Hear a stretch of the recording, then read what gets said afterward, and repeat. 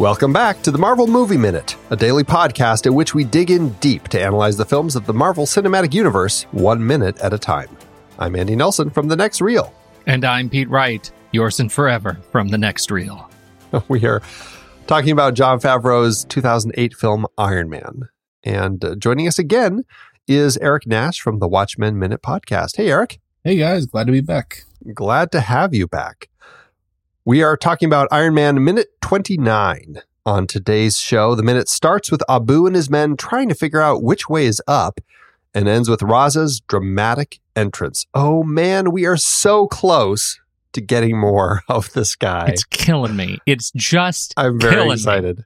This is, we get this, the minute starts, and of course, we get a little more of Tony building. He's welding. This is this side of Tony that I think makes the title work so well, where we actually see him working in metal. This whole idea of Iron Man, and here he is welding metal pieces together. It just makes sense. And I love that about this film. You start thinking, okay, maybe they're leaning in a little bit too heavily on the title, but God, it just feels good to watch him get dirty, engineering something, creating something without the use of all the technology that we know he has at his disposal. I mean, it just lets us.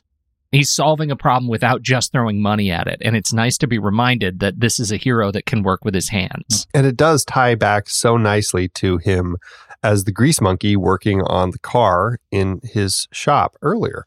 And just getting a sense of this guy who can do that and isn't afraid to do that, even when he is just as comfortable wearing a tuxedo or being at an event at a casino or doing a presentation in front of investors. He clearly has a good handle on it. And I love that about Tony. It makes him feel so effective in so many ways.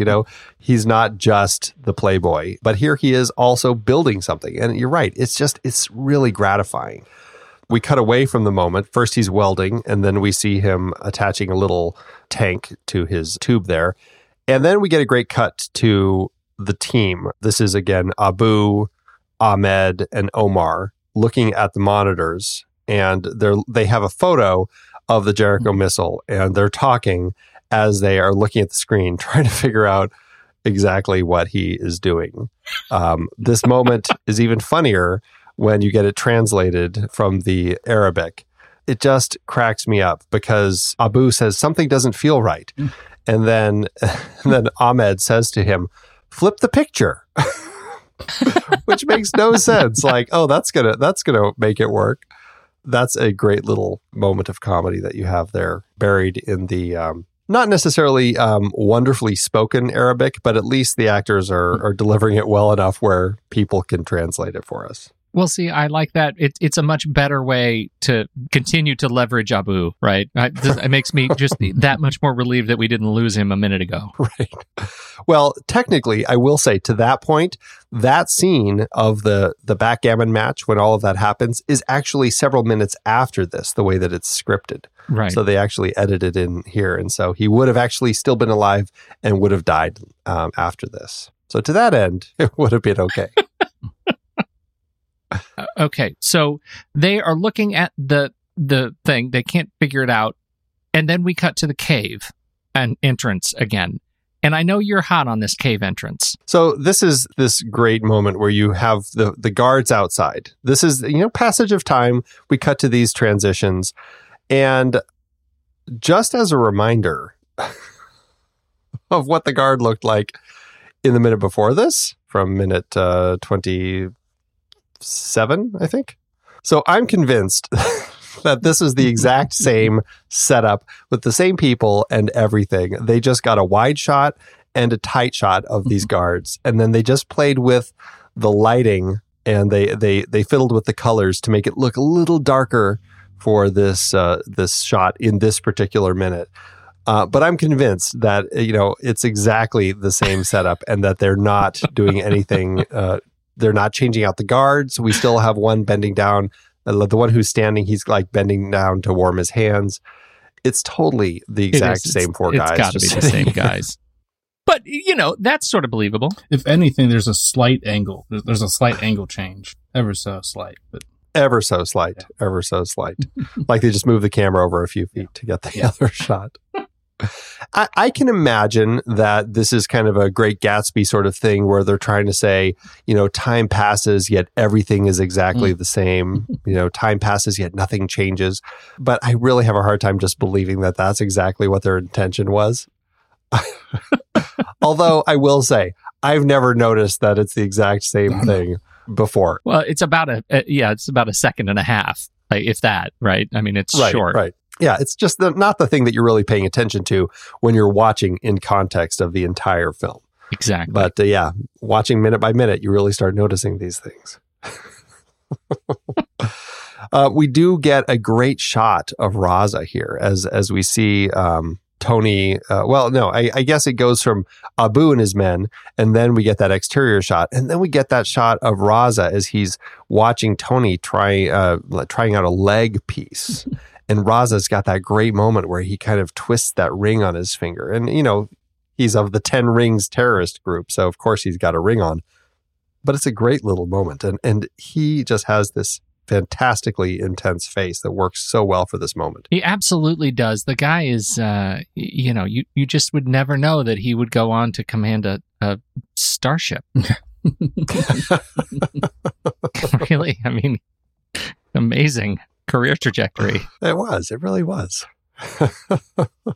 And again, all I can do as I look at this moment of him is now imagine him twisting his ring and then picking up a spoonful of peanut butter and putting it in his mouth. So we go from here and we cut to sinister green, blue light, and we do get this one fantastic shot at second 35. It's another one of those shots that it's like a hero shot of Tony Stark because he has the welding goggles on, and it's awesome as he looks up from his little torch. Yeah, and visually, I mean, it's funny. It reminds me so much of like an image you would see right out of The Watchmen. It is such a nice kind of yellow tone. Clearly, he's working on stuff. I love that he's welding pieces of metal together that are like old signs. I think it's like a parking sign or so. Oh, no, it says Stark. I always imagined it said Park, which I think would be better. Maybe it's like a gas station sign. I think that would be great. But no, it's obviously part of an old weapon. And I just love the sort of grit of it. And then we go blue again because the terrorists come in and there is nothing warm about it. It's almost more of a greenish light now. It's kind of like that sickly neon light that they're using. Right. Which is pretty nice. Yeah, and the way they fan into the room is blocked so beautifully. Obviously, Tony and the doctor know exactly what to do now. They've got their hands up over their heads, and the terrorists come in and they just sort of fan out. And we know that there is some level of incompetence of the terrorists on the other side of that door, but in here, we don't know that Tony and Yinsen know that they are sort of incompetent. Not at all. It's always been fairly threatening, aside from the laundry detail. Right. But otherwise, the previous scenes where Abu has been talking, we want you to build this missile and all this sort of stuff. And Abu always acts like he's Tony's friend. Like, as soon as we're done, we'll set you free. But they know that that's a total lie. And so while Abu continues feigning this politeness and everything, he clearly is still the guard and Tony is still the prisoner. But what's interesting about this moment is as they come in, this is the moment when we have Abu coming right in the middle, all of a sudden he kind of moves off to the side as well. And this is kind of that first moment where Raza is really coming in and taking center stage. And it's really gratifying to finally see this guy who's always been in the distance watching from afar now coming in for his confrontation. Absolutely. It's a little bit of a twist, it's a twist that we already knew was coming. We knew at some point this guy was going to have to demonstrate his authority, but it's such a great reveal as the bodies part at the end of this minute and we see him emerge. It just looks great. Absolutely. We have a lot more guards here. Again, we have Abu, Ahmed, and Omar, of course, and Raza, Farhan Tahir coming in. But then immediately flanking Raza, once he's kind of down at the bottom of the steps, you've got two guards there right around like second 55.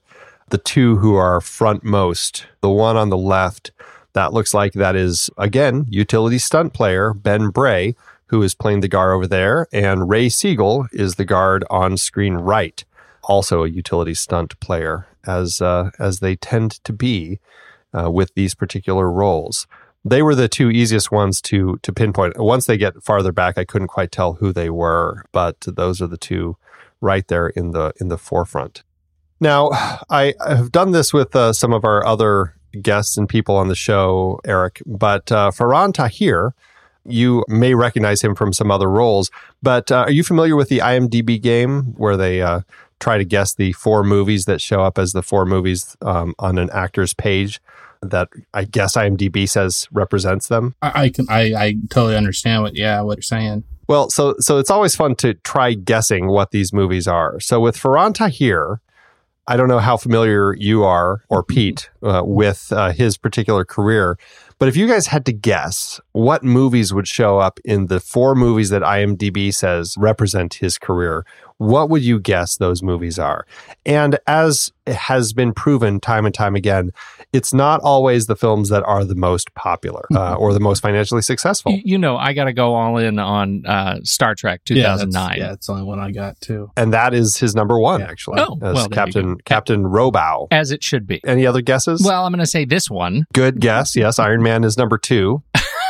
Okay. He's an actor who I know I've seen in other things, but it's hard for me to pinpoint what those are. Number 3 is actually Elysium. He played President Patel in Elysium. Well, so I know I can't think of another movie, but he was in a show that I really liked. He was one of the menacing board members in Warehouse 13, and I know he's been in a lot of stuff other than that. But I was just a big fan of that show. It was super fun, and so I know he's there. But I can't think for the life of me what other movies he has been in. Well, I've seen this other movie that he was in.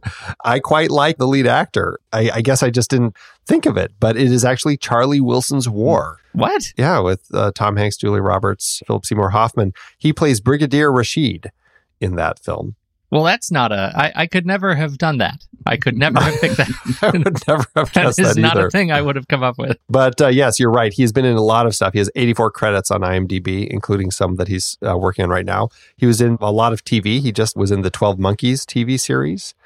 And he did a couple episodes of Scandal and Prison Break and American Crime. And so he's definitely a guy who gets around and stays busy, which is great. Yeah, that's awesome. So... And this is a big cliffhanger, right? Because he comes into the room and doesn't say anything at the end of this. It's it. That's the end. He just comes in and we cut. Nothing happens after this, as far as we know, until tomorrow. Right. It's the curse of our cliffhanger. He may come in, look at them, and walk out. It's right. His next line is, "Anyone fancy a tickle?" And that's how this movie totally pivots. You'll never see it coming. Well, it should have been called Tickle Man. That's exactly right. That has to be one of the worst superheroes. Tickle Man. Anyone want to tickle? I'd like to imagine that Tickle Man's a villain, though, because that's just torture. That's pure torture. Oh, no, it is a great end to the minute. Yeah, I love this reveal of Raza. He's been building for 29 minutes so far, with bits and pieces, always mysterious. And finally, we get this moment. And it's interesting. There have been other moments where I feel like he probably has seen stuff happening on the screen that he should have questioned. But is finally this moment when he sees Tony trying out this leg contraption, part of his suit that is going to be for his leg.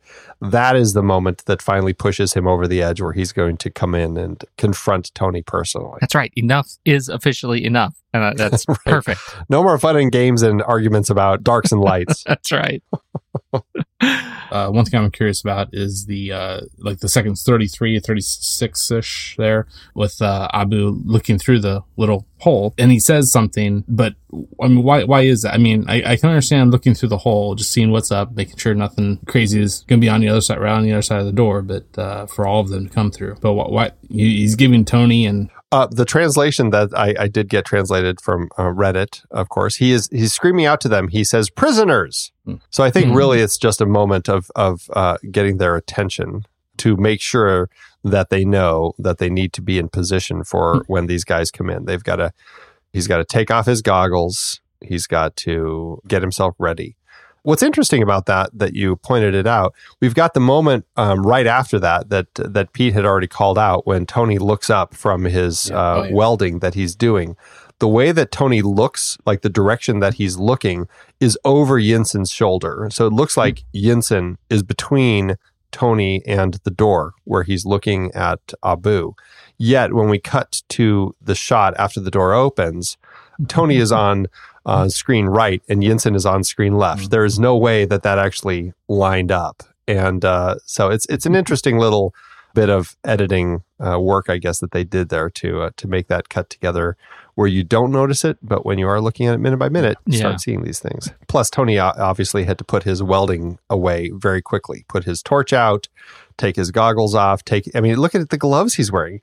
He's got those serious, like those welder's gloves on. Again, compressing time. This probably took 15 minutes to make this transition, and once again demonstrates what a cheap and slipshod production Iron Man was.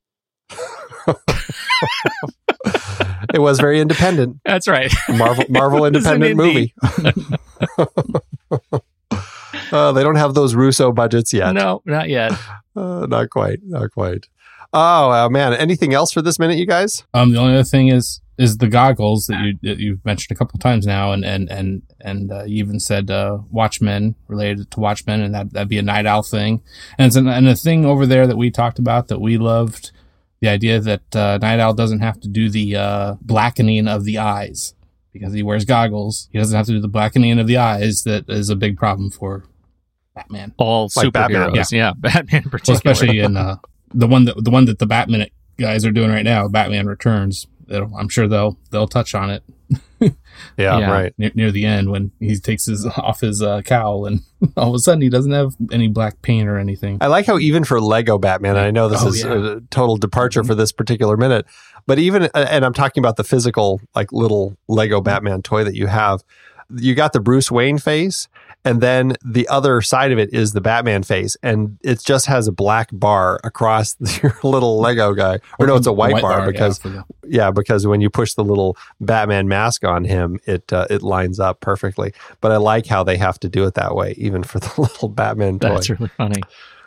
All right. Well, Eric, thank you so much again for joining us for this particular minute of Iron Man. Welcome. We're going to be back for one more minute with you. But where can guests find you in the meantime? Again, to find me personally, my Twitter handle is Lucky Mustard. And actually, things on Instagram, it's Lucky Mustard Dean, ING at the end. Fantastic.